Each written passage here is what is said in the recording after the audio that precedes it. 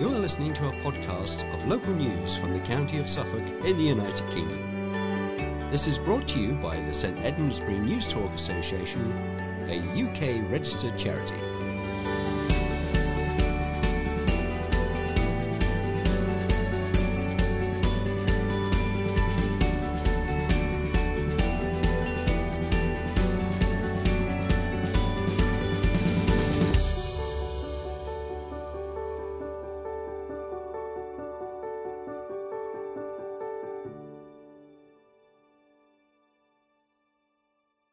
Hello and welcome to the 1858th edition of St Edmundsbury News Talk for the 9th of December 2021. The editor of this edition is Sue Aitchison, the producer is Mary Young, and your readers are Carol and David Gooderham. We should also mention our processing teams who work hard behind the scenes to copy and dispatch this memory stick to you. We will repeat any telephone numbers that are in this edition at the end of the memory stick. And now for the headlines. Teams ready to act when Omicron hits. No need to halt Christmas celebrations. A town centre hotel plans are given a green light by the council. Festival called off again to focus on Apex. Festive shoppers urged to spend cash at local independent outlets. Suffolk's Public Health Chief says the Omicron variant of COVID-19 will come to the county, but track and trace systems are ready to tackle it. Public Health Suffolk Director Stuart Keeble said the variant was not a reason to panic and people need not halt their Christmas plans. He urged the public to get their booster jabs and continue wearing face masks in enclosed spaces in order to reduce his impact. Mr Keeble told yesterday's local outbreak engagement board of public sector leaders that it will take another 2 or 3 weeks for more answers to emerge on the new variant.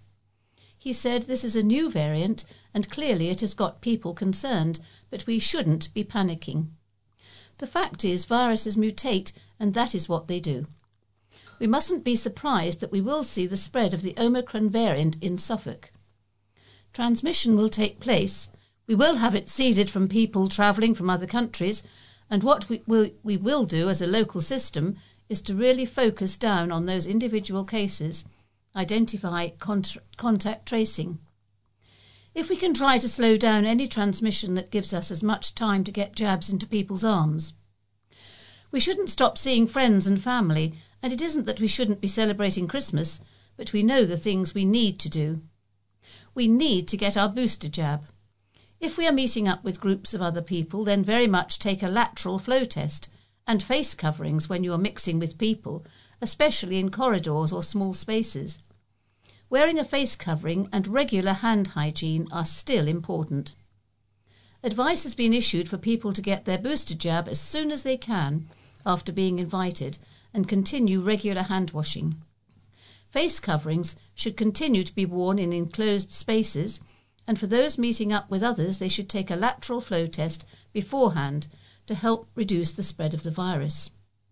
Any activities which can be carried out online rather than in person should also be considered, Mr Keeble added.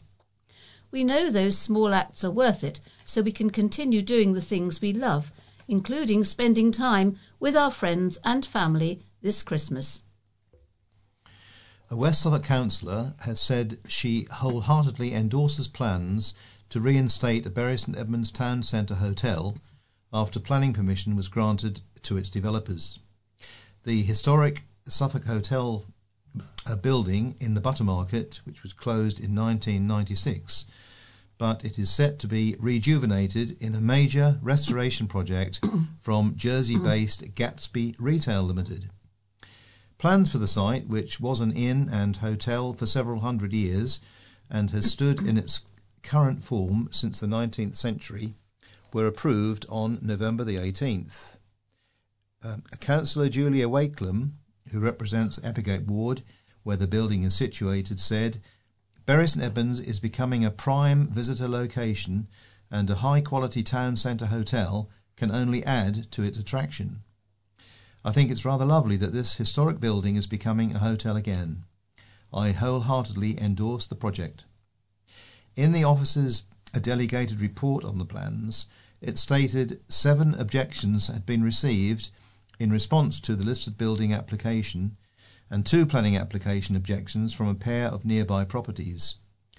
These included access concerns, traffic issues, a potential for illegal parking to be exacerbated in the area, disruption during the building phase, and light pollution. But the report concluded that both listed building consent and planning permission should be approved, subject to conditions, including the developers creating a noise management plan, a place for cycle storage to be identified, and showing details of biodiversity enhancement. In the plans for the 30-bedroom project, a new entrance would be created at the back of the Grade 2 listed building in High Baxter Street, with an atrium on the first floor that would form the heart of the hotel. The site currently includes Waterstones and the closed Edinburgh Wool and Mill shops, which would be retained and remodelled to bring back the hotel according to a heritage impact assessment. Councillor Wecklum added, "I'm very pleased that the entrance will be in High Baxter Street, which will avoid hotel guests having to park their cars in the Buttermarket, as well as greatly improving the look of that street. The developer's solution to the lack of car parking is sensible, and I am glad the council has engaged. Finally, I am also delighted that we are not going to lose the lovely Waterstones. So yes, I am a fan." Following on from our first item, as many of you and most of you will know, on Wednesday evening the Prime Minister announced a move to his Plan B to tackle coronavirus. Work from home guidance will return, vaccine passports will become mandatory in large venues, and mask rules will be extended to combat the Omicron variant. The first case of the Omicron variant was discovered in Suffolk earlier this week. A festival of music, dance and entertainment has been cancelled for the 3rd year in a row as a council seeks to prioritise a venue's programme of events. The Bury St Edmunds Festival is usually held in May with dozens of performances and activities and was called off for the last 2 years due to the pandemic. However, West Suffolk Council has announced the festival will not go ahead in 2022 to help ensure the Apex in Bury, which organises the event, can book and market a full programme. Councillor Joe Rayner, Cabinet Member for Leisure and Culture at the Council, said the priority must be in getting the Apex at the Arc Shopping Centre fully back up and running, as the festival takes many months of planning and involves a huge amount of work from the venue. During the pandemic, the Apex had to cancel or postpone many performances, and given the level of uncertainty we all faced, it wasn't in a position to so easily book ahead, she said. Those that were postponed are now being rearranged. The Apex is also working to get a full programme of events planned going forward. This is to maximise the performance of the Apex, not just in terms of the events we put on, but also to further support its use as a community venue for hire. Councillor Rayner added, given the need to prioritise the Apex events programme, we think it is prudent to cancel next year's festival. We will, of course, support the work of our partners in organising and putting on other festivals and events across West Suffolk. Shoppers have been urged to spend their pennies with the region's independents as Christmas shopping begins to ramp up. With folk across the east of England splurging this December, the value of their spend has never been so important. That's because for every £1 spent with an independent, 63p ends up back in the local economy. But according to research by the Centre for Local Economic Strategies, just 5p ends up in nearby businesses if that pound is spent at a national. And with this weekend marking Small Business Saturday, business leaders have urged people to think before they spend. Michelle Ovens, director of the Grassroots campaign, said, "We all need to show small businesses our love this weekend. Not only do they make a massive contribution to our economy, but an immeasurable difference to all our lives. Despite demonstrating incredible entrepreneurialism and agility alongside the support they've shown staff, customers and communities, many are still facing a really tough time. Small Business Saturday is a fantastic chance to get behind these firms and say a big thank you for how amazing they are. Candy Richards, Development Manager for the East of England at the Federation of Small Businesses, said, "This Christmas, it's so important to support our small businesses and independent retailers. For many of them, this time of year can be make or break, and after such a challenging year, I would urge everyone to show their love for small businesses." She added, "We are fortunate that we have so many wonderful and innovative independent retailers and small businesses who have a real passion for what they do. Many people value their specialist advice, carefully sourced items, and the difference that they make to their local community. A gift from a small business is something special. You will not only be purchasing a unique present that your family and friends will love, but you'll also be helping that business to build and grow. I can't think of a better gift than that this Christmas." And now for the general news. The transformed interior of a vacant Bury St Edmunds shop was unveiled to its first young visitors last week. The former Topshop at the Ark Shopping Centre has become the Bury Santa experience, boasting an enchanting woodland, elves' workshop and a cosy grotto. More than 2,000 £10 tickets for the experience were snapped up within weeks of going on sale, with organisers releasing a further 500 tickets on Wednesday.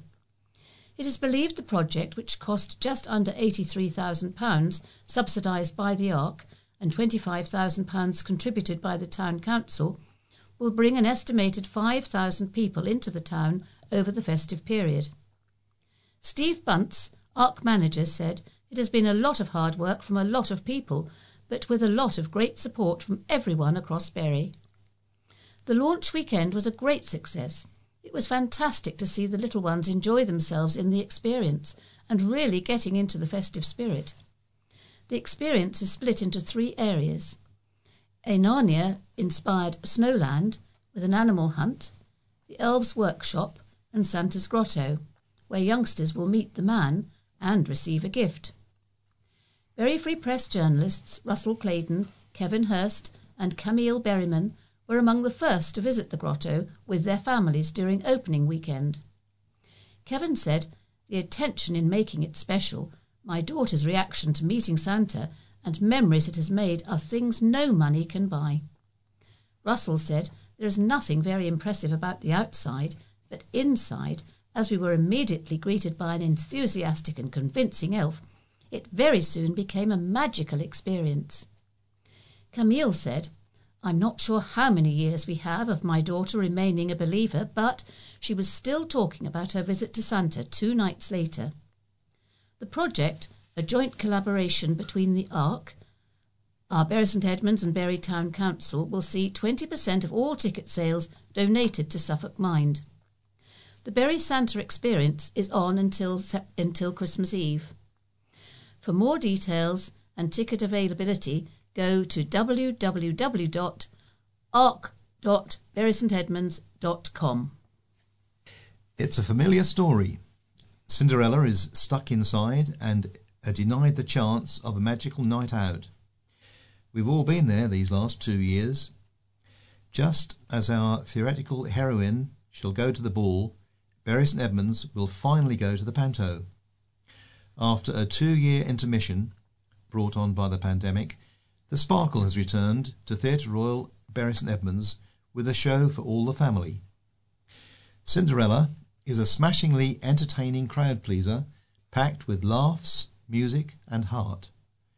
Becky Sanna is thoroughly engaging as the put-upon leading lady we all root for, while Beth Tuckey is the deliciously wicked stepmother, Griselda Grizzle.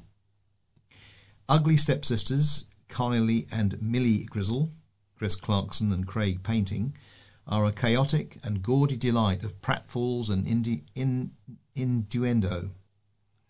They need a man, a prince in fact, but they might settle for an unsuspecting audience member. A highlight is a makeover scene with the delightful Howie Michaels as Buttons. It's great to see Chris Clarkson back for his 5th Theatre Royal Panto. With inventive spins on popular tunes, the cast impress with their vocals, especially Samuel Knight as Prince Roger and Becky Sanner. Felicity Hulbrook as Miss Van Dinny and Rosemary Annabella Numra as the fairy godmother are also great fun. It is a joy to see the Theatre Royal busy again, filled with cheers, laughter and warmth. Cinderella is an early Christmas treat for all ages and a welcome return of this much-needed holiday staple.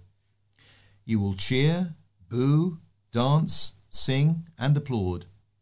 It was worth the wait. Bring on Robin Hood next year. Cinderella runs at the Theatre Royal until January the 16th.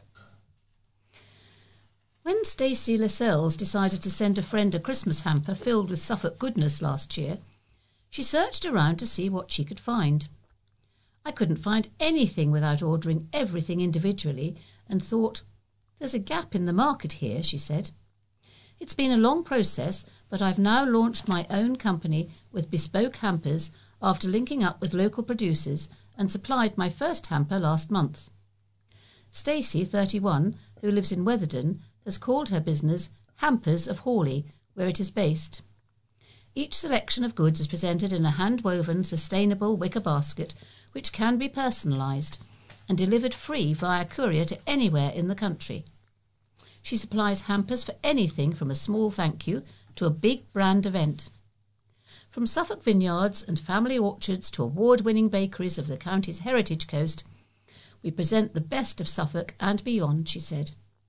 Our suppliers also promote sustainability and the benefits of homegrown produce, from handmade chocolates to English wines, fine tea and luxury jams.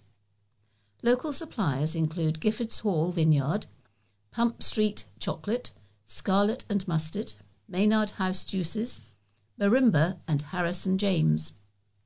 Contents are often handmade and small batch and are carefully selected for their quality, company ethics and plastic-free packaging, said Stacey.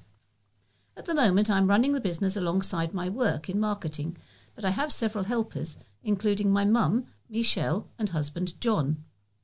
I'm hoping it will become a full-time business. We've got a large stock and all people need to do is browse the website to make their choices. Stacey hopes Hampers of Hawley will one day rival the likes of those from Fortnum and Mason. I'd say, with your loved one's name on the outside and local delights on the inside, Hampers of Hawley provide the perfect personal Christmas gift, said Stacey. We also have a few items from Norfolk and Essex. We're now taking orders for Christmas, and then we aim to focus on other celebrations such as Valentine's Day, as well as other events such as Mother's Day and Gentlemen's Hampers for Father's Day. More via www.hampersofhawley.com. It's beginning to look a lot like Christmas in Stowmarket after the town's festive fair proved a success. The Stowmarket Christmas Fair boasted an array of attractions and entertainment on Sunday, with people also enjoying the Christmas Tree Festival at St Peter and St Mary's Church. Highlights included festive storytelling at the John Peel Centre, Santa and his reindeer at the Museum of East Anglian Life, as well as arts and crafts at Stowmarket Library. Carl Daniels, Communities and Partnership Manager for Stowmarket Town Council, said, "The Stowmarket Christmas Fair was a huge success, with a constant flow of people attending throughout the day, which was great to see. Visitors to the Christmas Fair were able to admire the festive lights all day long and visit various locations across the town centre. The market traders had a great day and hopefully the independent shops did as well." He added that there was a successful charity fair at the Red Gables, and shoppers enjoyed picking up Christmas gifts at the Arts and Craft Fair at the Mix. The Regal played festive films and there were also fairground rides, live music, an ice rink and other entertainment. The festival at St Peter and St Mary's Church features more than 360 trees and is open Thursdays, Fridays and Saturdays from 10 a.m. to 2 p.m. A new service has opened offering expert advice for people's hearing needs. Check My Hearing is based in the health centre above Croasdale's Pharmacy in the Travis, Bury St Edmunds. It's a new private venture by audiologist Joshua Knight, 32, who decided to go into business himself during lockdown. Lockdown gave me time to put my plans together and get the business underway, said Joshua from Sudbury. I've worked in audiology for more than 10 years, both for high street chains and global hearing aid companies, and have always wanted to start my own business. With our service, customers can expect a gold standard service using the latest technology, with their hearing assessed for lifestyle needs. But I'm also keen on caring for our customers, which I think is a service that is missing from a lot of the high street chain services. We aim to guide patients to the correct technology and offer a bespoke experience for anyone who visits us. Joshua trained initially with the NHS and was first inspired to become an audiologist after witnessing his father's hearing loss problems. My father first had problems with his hearing in his 50s and now lives with severe to profound hearing loss, said Joshua. Spending my youth in audiology clinics, I become fascinated with ears and generally how we hear, and this is where my passion for creating a family centred to hearing loss began. Hearing loss can affect also those around the person with hearing problems, and there is a certain amount of counselling that goes with the audiologist's role. Check My Hearing offers free hearing tests and a free trial of the latest hearing aid technology. An independent business, it can provide access to all hearing instruments. We also look to match equipment and cost to people's lifestyles, whether that be from hearing the TV correctly to a noisy work environment, said Joshua. We also offer an earwax removal service, which is important for hearing to get this done professionally. People should never use cotton buds for this, for example, as it can pack the wax in and lead to problems. The president of Bury St Edmunds Cricket Club says he is delighted after a £10,000 grant application for new nets was given the green light by town councillors. The money was allocated by Bury Town Council. It will be used to build 3 new enclosed cricket nets at the club on Nowton Road. David Barker, MBE, who is president of the club, said he was absolutely delighted the club had received the grant. We were just delighted to get that funding because it makes such a difference, he said. We hope to replace the nets during the course of next year. The nets will replace 2 old, dilapidated ones, and it is hoped they will be used during some of the off-season months. David said not only would the nets be useful for club members, but the wider community as well, including boys and girls of all ages and abilities. The cricket club members will get priority, but if a local school wants to use them, it will be made available to the local community, and that's what it's all about, he said. Councillors have marked the topping out ceremony of the new Needham Lake Cafe and Visitor Centre by announcing its name following a public vote. Just under 2,000 people voted for their favourite name for the Suffolk site, with almost half choosing Duck and Teapot, followed by the Swan's Nest and Quacker's Cafe. At Mid-Suffolk's most popular free attraction, Needham Lake provides an open space for families and visitors to get close to nature, exercise or to enjoy the open space. Councillor Julie Flatman, Mid-Suffolk District Council's Cabinet Member for Communities, said, "I'm delighted that so many people took the time to vote for their favourite name for the cafe and visitor centre. Duck and Teapot is a quirky and memorable name and reflects the setting close to Needham Lake. The topping out marks an important milestone in the development, and we look forward to welcoming visitors to the opening in the new year." The building itself has been designed to complement the surrounding natural environment and meets the District Council's climate change ambitions. It features several green features, including the introduction of bird boxes, solar panels, sustainable drainage, an air source heat pump, and has used sustainable building materials as part of the build. The Duck and Teapot will be managed by the team behind Cabbages and Kings, the popular cafe at the Mix in Stowmarket. Dave Pepper, director of Cabbages and Kings and chief executive of the Mix, said, "We can now begin to feel what the completed cafe will be like and are really excited about welcoming people in and making the venue a fantastic addition for everyone who visits Needham Lake." Once completed, which will be in the coming weeks with an official opening in early 2022, the Duck and Teapot will offer a choice of indoor and outdoor seating. The visitor centre will be a flexible community event space, and the site will have changing places facilities, making it more accessible for people with disabilities. A national newspaper has named 2 of the prettiest Suffolk villages as among the best to visit in the UK.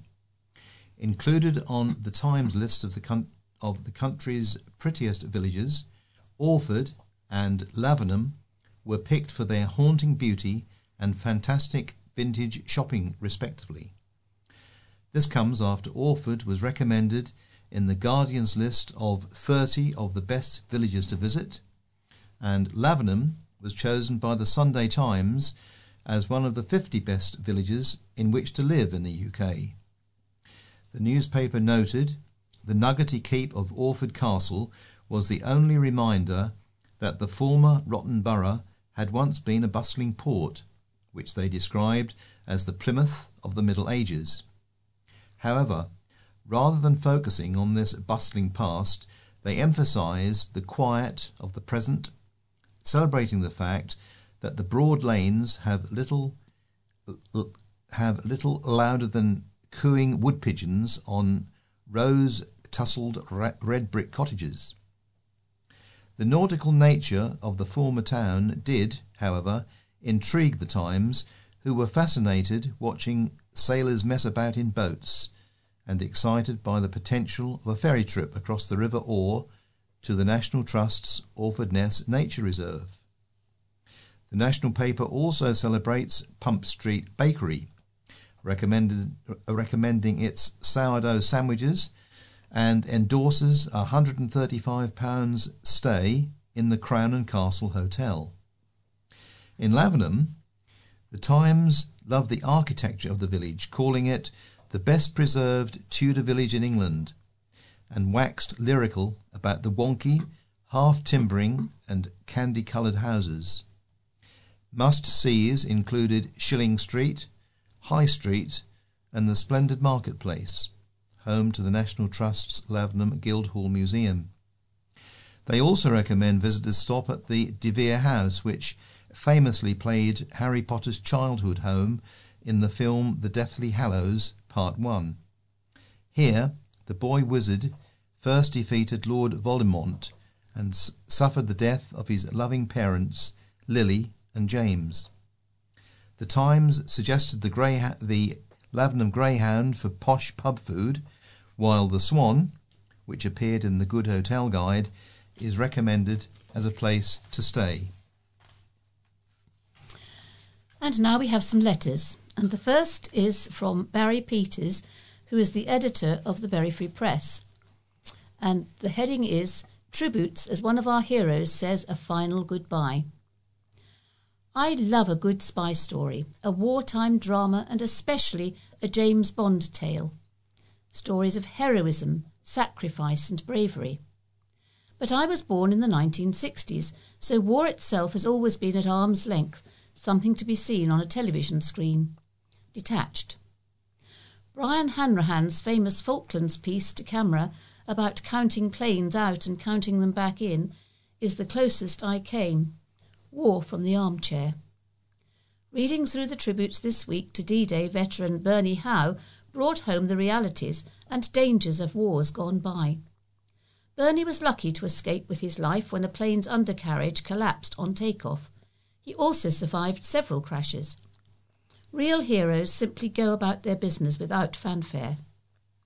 Bernie died this week at 97. He was part of the squadron which flew over France ahead of the Allied invasion in World War II. Bernie is part of a generation who we remember each November, but we should keep them in our hearts for every month for the huge price they paid. The next letter is from Richard O'Driscoll, and it's headed, "Years of austerity have hurt the NHS." Along with fellow members of the Labour Party, I was proud to support the Midwives Rally and March in Bury Town Centre last weekend. The purpose of the rally was about raising public awareness to the appalling conditions in which midwives are expected to work. It was also about letting people know just how depleted this service has become. Examples were given of hospitals turning away planned admissions of expectant mothers. Resource pressures within hospitals have also meant that at times less than adequate care is available. When the government, including our local MP Joe Churchill, has been challenged on this subject, they have responded with platitudes and false statistics, claiming that more money is being allocated to midwifery. The reality is something quite different. The years of austerity experienced by this and other parts of the NHS have left services with serious shortfalls and staff feeling demoralised and undervalued. I am aware that this is but one example of many of our public services that are no longer operating at a safe level. It is, however, a poor reflection on our society that we are not able to provide adequate care in this most basic of services that affects us all. This letter is from Regina Collender and it comes via email. The heading is "Cycle Lanes Make My Journey Safer." Regarding the story about the cycle lanes and bollards, which was in the Bury Free Press in November 26, I live off Risbgate Street in Bury St Edmunds and work in one of the upper schools on Beaton's Way, and as a cyclist use both routes very regularly. I was sceptical about the cycle lanes, but for me they have proven very useful and offer a safe place to cycle on the road along very busy traffic, especially with the roadworks near the new Sixth Form College. In Bury, the issue with most cycle paths is that they are not clearly marked and treated as a free-for-all, especially by drivers, who use it as extra parking. This is prevented by the bollards, which also offer pedestrians a safe way to pass crowds of students and pupils on their way from the station or to and from school, a vital point for some in times of social distancing. The maintenance and cleaning not only of the cycle paths but of all transport routes is a real problem, and it can almost feel like the council has started its own rewilding project, given by the amount of grass, weeds and sometimes sapling trees growing in our side roads and footpaths. I can see that shopkeepers are frustrated and can lose business because of missing parking spaces. Yet I think the bus drivers will agree that at least the flow of traffic has improved along Risbygate Street, as cars do now only park on one side of the double yellow lines on this road. And the next letter is from Pam Dennis, and the heading is "Cycle Path is now greatly narrowed." For 35 years I have been cycling from Great Barton to Bury St Edmunds along the A143 to get to my work as a nurse at West Suffolk Hospital and to do my shopping in 2 boxes on my bike. For the first 15 years or so I rode along the road with the traffic. One day I was thrilled to be told by the workmen that they were constructing a cycle path. This has been marvellous, as traffic volumes have greatly increased. However, during the last few years, landslip has greatly narrowed this once wide and safe lane in some places. The thunder of lorries and fast cars coming towards me and the tsunami of water is terrifying. It's possible to see the width of the original cycle path from the reflector posts now set deep into the landslip. I've approached the county council to send a small digger to clear the soil, grass and mud, but they say that it is not bad enough to need clearing. How frustrating then to witness a pointless, expensive nuisance of bollards on Beaton's Way and Risbygate Street. This letter from Dinah Groden of Saxmundham. Dental crisis, one solution. Sir, NHS dentists are a vital resource in keeping the nation healthy and productive. Absences from work due to sickness or illness result in loss of production and costs to the economy. This is especially noticeable in small to medium firms where every person is vital. In order to maintain the health of the nation, people need to be able to access frontline NHS services such as dentists and GPs easily. I believe that access to a dentist should be on the same basis as access to a GP, free at the point of contact and available in every area. We would not think of paying to see a GP for a checkup or for referral to a hospital, so why should we pay the dentist for the same service? Both medical professionals can identify diseases and illnesses early and thus prevent further complications that would cost the NHS more if allowed to progress, so why the difference? Many of us take preventative medicine and exercise regularly, keeping an eye on our weight in order to stay healthy. If we think that a pain or ache may be something serious, we go to our GP to be assessed and reassured. The dentist should be no different. A regular visit to the dentist would allow them to identify problems such as oral cancer, gum disease, abscesses, and stomach disease. A timely filling prevents further problems, and an extraction can cure pain. This regular visit can be out of reach for many people on low income, as they only access the dentist when absolutely necessary. Many people are missing the vital early diagnosis that can save the NHS a lot more money further down the line. As the old sayings go, a stitch in time saves 9. Look after the pennies and the pounds will look after themselves. This change in our thinking about frontline services would, I believe, save lives and lead to a more efficient NHS. In making this change, we should also address the complicated contracts with private clinics and other stand-alone entities. Never forget it is our money the government is spending, and we need to know exactly how much money is spent and where. If we are given the plain facts, we can decide where our money is spent for the best results. I believe the NHS is vital and that people want to preserve it in entirety as a public resource.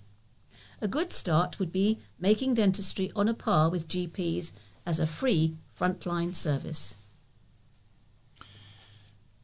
And the next letter is from Martin Lightfoot, and the heading is Views from a Retired Dentist.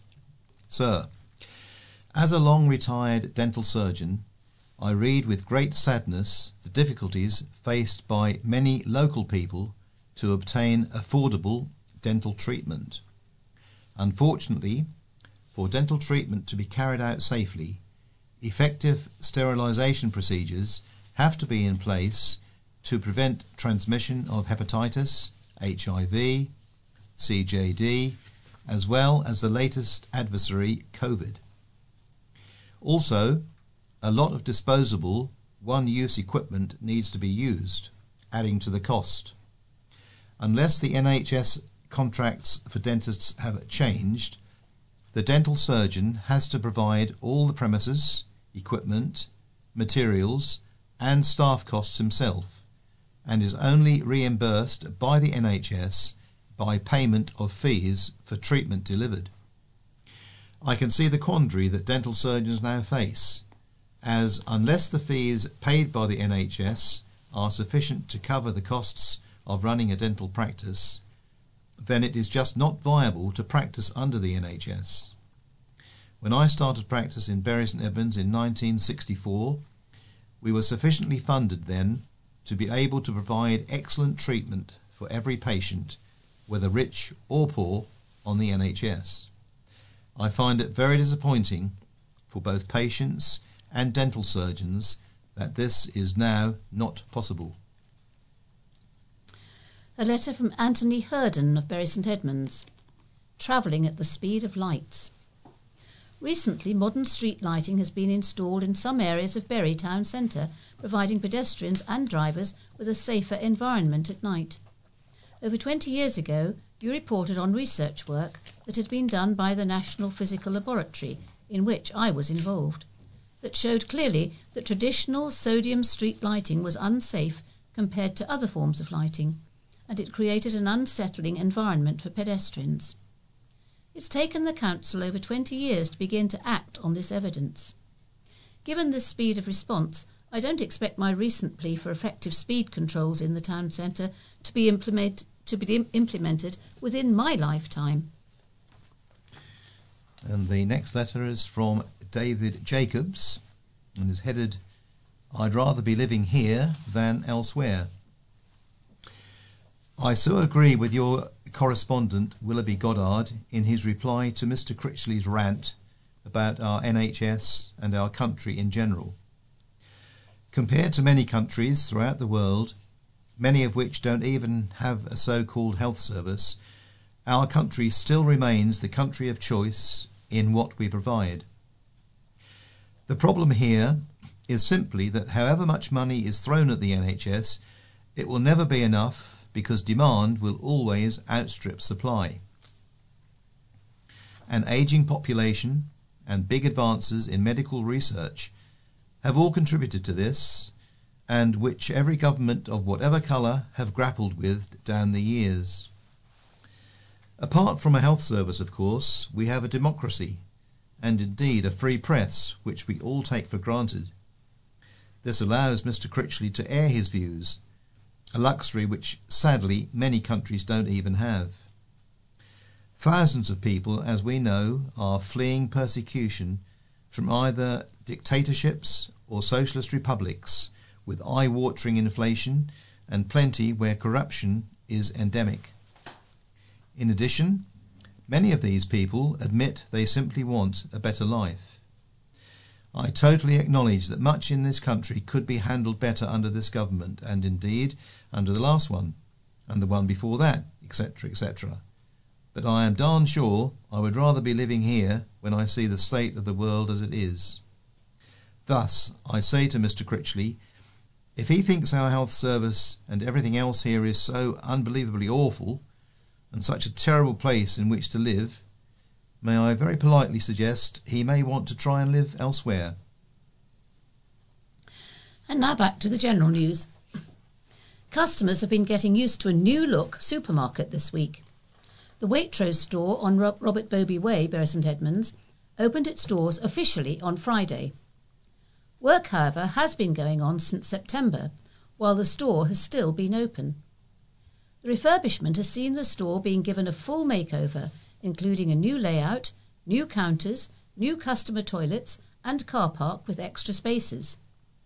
The Wait and Rose Cafe has also had a makeover and now includes laptop and phone charging points. The store is part of the John Lewis Partnership and employs some 150 staff. Work was carried out in the day and also through the night to complete the job. A newsagent and convenience store in Newmarket has been forced to shut down because the building it is in was said to be structurally unsafe. McColl's in St Mary's Square closed last month with staff sent home when concerns were raised about the basement structure. The building housing the shop is Grade 2 listed, and as a result, special consent will have to be given by the planning authority before any work can be started. This week a danger sign was posted on the front door, but customers who had their newspapers delivered by the shop have been left in the dark. "We have not been told anything," said one, who did not wish to be named. "I expected a notice on the door or something, but there has been nothing." Suffolk News has tried to contact McColl's, which has over 1,200 managed convenience stores and newsagents across the country, for further information, but the company has not responded to either telephone call or emails. Members of Newmarket Town Council's Planning Committee were made aware of the closure when they met on Monday. TV Times team is using the latest advancement in archaeological technology to carry out new research into Suffolk's world-famous Anglo-Saxon royal burial site. The National Trust has launched a new research project with Time Team in the hope of shedding new light on Sutton Hoo. It involves using new non-invasive geophysics surveys, ground-penetrating radar of the royal burial ground, and magnetometry of a field close to another known Anglo-Saxon cemetery. The discovery of an Anglo-Saxon ship burial at Sutton Hoo in 1939 has enjoyed renewed national interest this year thanks to the hugely successful Netflix film The Dig. Laura Howarth, Archaeology and Engagement Manager at Sutton Hoo, said, "The Sutton Hoo landscape is layered with people's stories stretching back over the centuries. And whilst we know some of these stories, there is still so much more we could learn." These non-invasive techniques paint a subsurface picture of what lies beneath our feet, allowing us to hopefully discover more about how different people have used this landscape whilst causing the least amount of damage. Using the latest in cutting-edge technology, the survey techniques being used here have the potential to detect archaeological features such as field boundaries, building foundations and ploughed-out burial mounds. But we shall just have to wait and see what is actually discovered. Time Team's new archaeology investigations will be streamed online via YouTube. Working alongside National Trust archaeologists, a series of investigations have been planned to build up a more complete picture of Sutton Hoo. Ground-penetrating radar has been used on the royal burial ground, including some areas for the first time, while magnetometry surveys have also taken place on a scale that's not been possible before, with high resolution next to the High Hall exhibition, where in the early 2000s an Anglo-Saxon folk cemetery was discovered. Tim Taylor, creator and series producer of Time Team, said, "The Dig was about one man and one woman's desire to find out more about our past. I think Basil Brown and Mrs. Edith Pretty would be delighted and intrigued about the new technology." Complementing our work with the National Trust, Time Team will also be working with Professor Martin Carver and the Sutton Hoo Ships Company to film an exclusive documentary about the reconstruction of the amazing Sutton Hoo ship. It's safe to say we're looking forward to being immersed in the Sutton Hoo story. More than a quarter of UK bird species are seriously threatened, with familiar species such as swifts and greenfinches joining those most at risk, experts warn. Around 70 of the UK's 245 assessed birds are now red listed for conservation concern, a new assessment shows. Newly red listed species include swifts, house martins, purple sandpiper, Montagu's harrier and greenfinch, warns the assessment from groups including the British Trust for Ornithology, RSPB, Wildlife Trusts and the National Trust. Overall, the red list has grown by 3 species since the last assessment in 2015, with 11 more birds red listed, but 6 moved to amber and 2 no longer assessed. Swifts have moved from the amber list to red in the face of a 58% drop in their populations since 1995, and house martins join them due to a 57% fall since 1969, joining other birds which migrate to sub-Saharan Africa, such as cuckoos and nightingales. Greenfinches have gone from green listed to the red list, following a 62% population crash since 1993 due to a severe outbreak of the disease trichomosis. Experts also raise concerns over wildfowl and wader populations which spend the winter in the UK, such as Bewick swans, the golden eye and dunlin, which have joined the red list. And now we have a feature. The BBC Look East presenter Amelia Reynolds spoke frankly to Mark Nichols about returning to the screen and the job she loves following her recovery from bowel cancer and a new perspective on life. We sit in a bright, naturally lit corner of Amelia Reynolds' home near Norwich. Music is not necessarily in the air, but it is in my line of sight as we drink tea and coffee. A piano is central, surrounded by guitars, a saxophone and a clarinet on stands, the signs of a very musical family. Amelia is upbeat, positive, but also reflective, having just returned to the regional TV screens as a presenter on BBC Look East. Regular viewers had, of course, noticed her absence for some 6 months, which was, as she revealed recently, a tough and determined fight against a rare form of bowel cancer. November brought the news she had been waiting for, that she was clear of the disease and ready to get back to the job she loves. Amelia has worked for BBC Look East for 20 years, presenting bulletins and more recently concentrating on the Politics East programme, recorded on a Friday and broadcast on Sunday mornings. While that may see her in front of camera and under the lights, she does reveal that she did initially have another, not altogether dissimilar career in mind.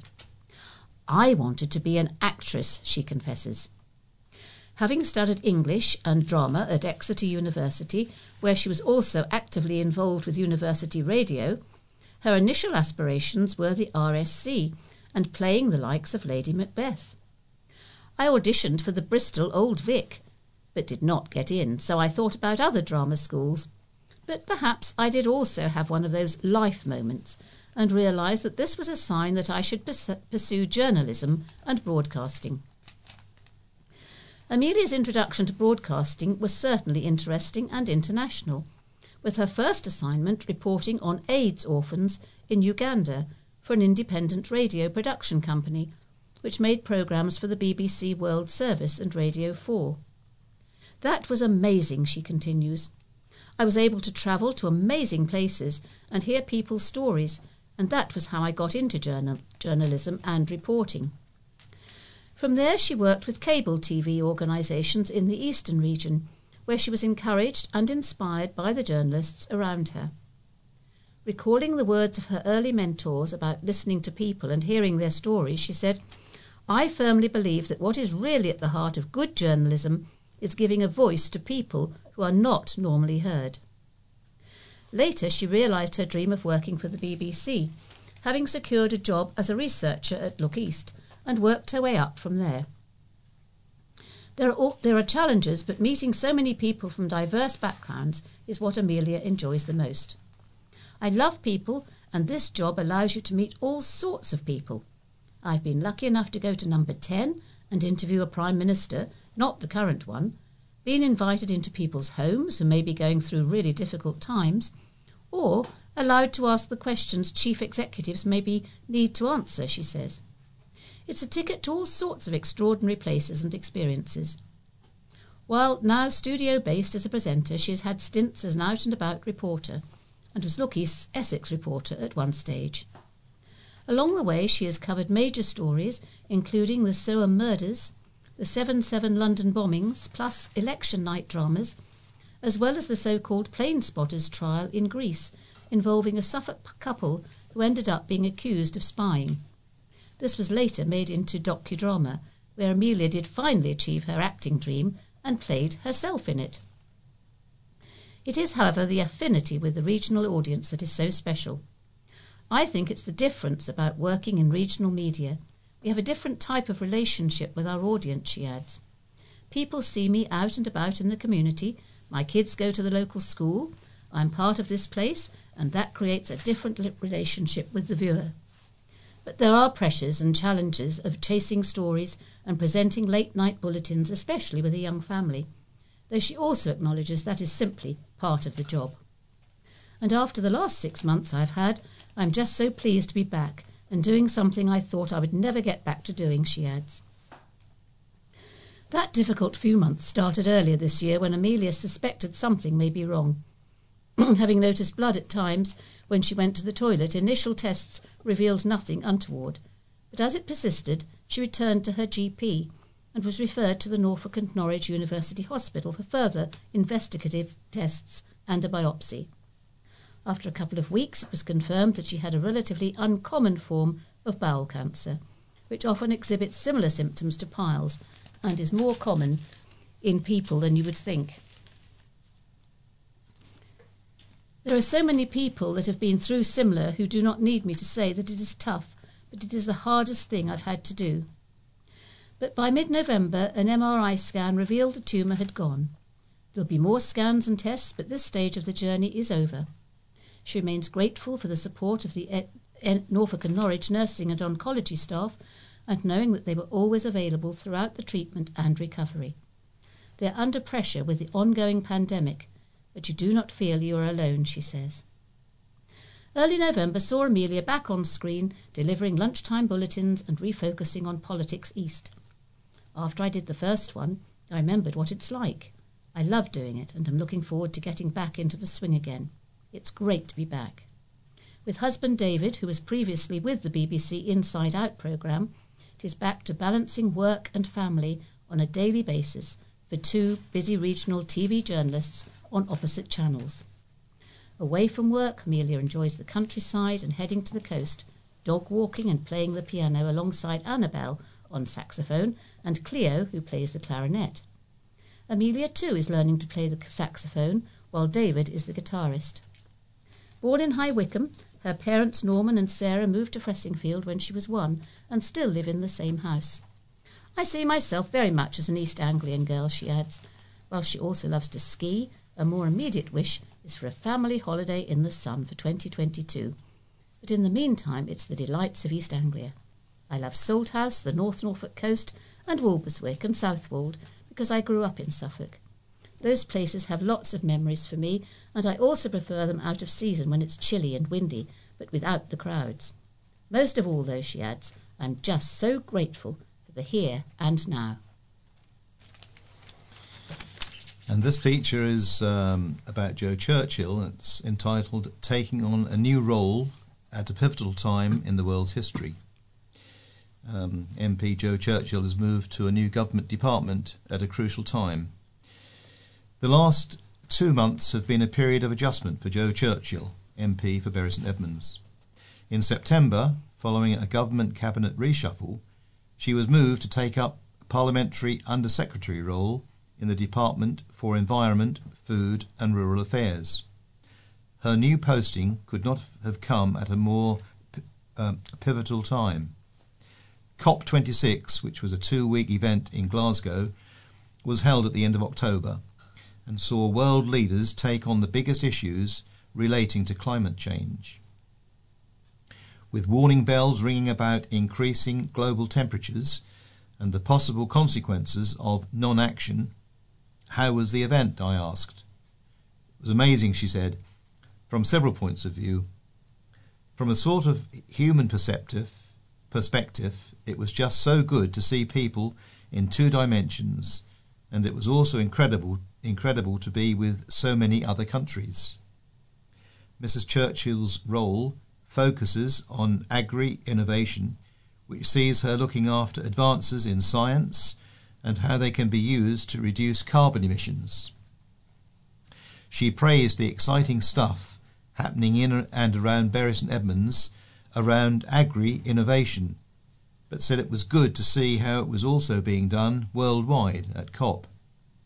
Mrs. Churchill said, I was lucky enough to announce funding of projects, so we are working with the Canadians, the Inuits, and doing research into basically sustainability of their lifestyle. So that was one joint project. And we were looking at the support we're giving to Brazil to do outside research labs in the rainforest. And then the work we are doing in India, in the Himalayas, in Nepal, in Kenya, with different groups, with some of the challenges that they are having. She added, it's fine telling others to do something, but actually there was that feeling of asking people to come together for a common ambition and keeping the 1.5 alive. Keeping 1.5 alive refers to reducing emissions and limiting temperature rises across the world to 1.5 degrees centigrade. Mrs. Churchill said tangible successes on reducing countries' use of coal had left her feeling positive. But how did she feel about India and China pushing to change the language on the final deal to phase down, not phase out, the use of coal? I think you always hope for more, I would argue, but we finalised the toughest parts of the Paris Agreement with a common set of goals for reporting emissions. That was huge, really, really big. We also got countries to agree to revisit their emission targets by 2022. You will hear some people say, you didn't go far enough, but new pledges were made over that cash. If poorer countries are going to get there, we need to make sure that countries are helped. She added, it's important that you don't look to what they didn't pledge, but China and India both made really strong pledges, both in other areas. So making sure that we can carry on holding everybody's feet to the fire, helping where people need help, and sustaining the improvement is actually what I think COP was all about. And I think in that respect it was successful. Closer to home, one of the biggest issues in Suffolk at the moment is the provision of dental services.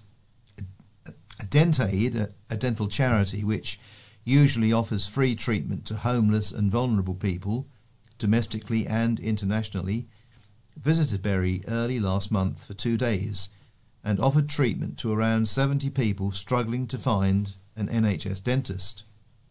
One resident, Hannah Vickery, said she had been in excruciating pain with a cracked tooth on the day of her visit. She had tried calling 111, who referred her to a dentist, which she thought would be more affordable, but they said she would need to pay around £280 for the work. She said she'd been left in a situation where she was either not able to afford rent that month or had to live with the pain. What did Mrs. Churchill think needed to be done to alleviate some of the problems seen across the county? She firstly acknowledged Suffolk being a rural area raised issues, and then said workforce is a big issue. So we have a challenge with the number of dentists, dental technicians and dental nurses who are willing to work. Because there's a lot of upskilling that could go on where somebody who isn't a qualified dentist could do some of the basic work and do some of the checking and then refer on to the dentist. Bury has always had a really strong private dental market, and that has become even more so. She added, I think we should look at the contract, and I think we should look at who needs to go. Because if you have really good teeth, do you need to go twice a year? Could you give one of your spaces to somebody who does need the visit, and you go once a year, once every 18 months? Mrs. Churchill acknowledged the problem was incredibly complex and also said previous incentivisation schemes encouraging dental staff to work in a particular area had not produced what was needed to alleviate the problems seen across the county. She said, despite her recent change in role, she was still working on training more staff and ideas to bring more capacity, but said there was no quick fix. Mrs. Churchill certainly leads a busy life. She said her working week sees her leave home in West Suffolk on a Sunday evening, and she spends the majority of her time in London at the Houses of Parliament, with some residents detailing their frustration that they do not see her around the constituency often enough. What was her response? She said her working week consisted of Mondays, Tuesdays and Wednesdays working normal working hours, plus after-hours sessions in Parliament for voting. She also said the past 3 Fridays had seen her sit in Parliament as well. There's a lot going on in Parliament, she said. Then, when I'm at home, actually COVID has been one challenge, but I am out and about. The constituency goes from Diss to Needham Market. Bury is less than half of that, and I live in Bury. I was out with friends in Bury last week. I went to the Suffolk Craft Society exhibition at the Guildhall. We dropped in there, and I was at the Lima Grain Over in Woolpit last week. She added, "There is one of me and 89,000 constituents. I get out as much as I can. We have lots and lots of emails." I was at the Apex the other night, and somebody touched me on the arm and said, "You won't remember, but you did this for me 2 years ago. Thank you." I can't tell you.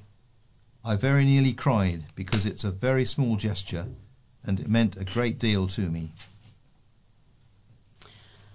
We are coming to the end of this edition of St Edmundsbury News Talk. If you have any comments about the memory stick or difficulty playing it, please use the phone number you have been given or put a note in the pouch when you return the memory stick to us. We would like to acknowledge our appreciation to the Bury Free Press, East Anglian Daily Times, Haverhill Echo and Newmarket Journal, from whose pages most of our items have been taken. We don't have any telephone numbers, but email addresses are hamperofhawley.com and the other one is arc-burystedmunds.com. News Talk will be back again next week, so until then, from Mary, Sue, Carol and David, it's goodbye. Goodbye.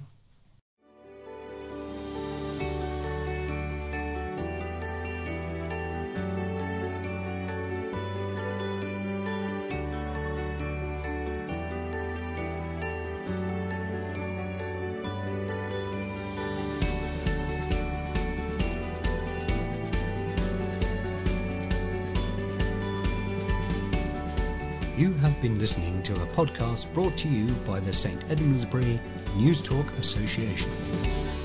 You can view more information about News Talk on our website at www.stedmundsburynewstalk.org.uk. The music in this podcast was provided under Creative Commons license by Scott Holmes. This podcast was created entirely by volunteers in our Bury St Edmunds studio.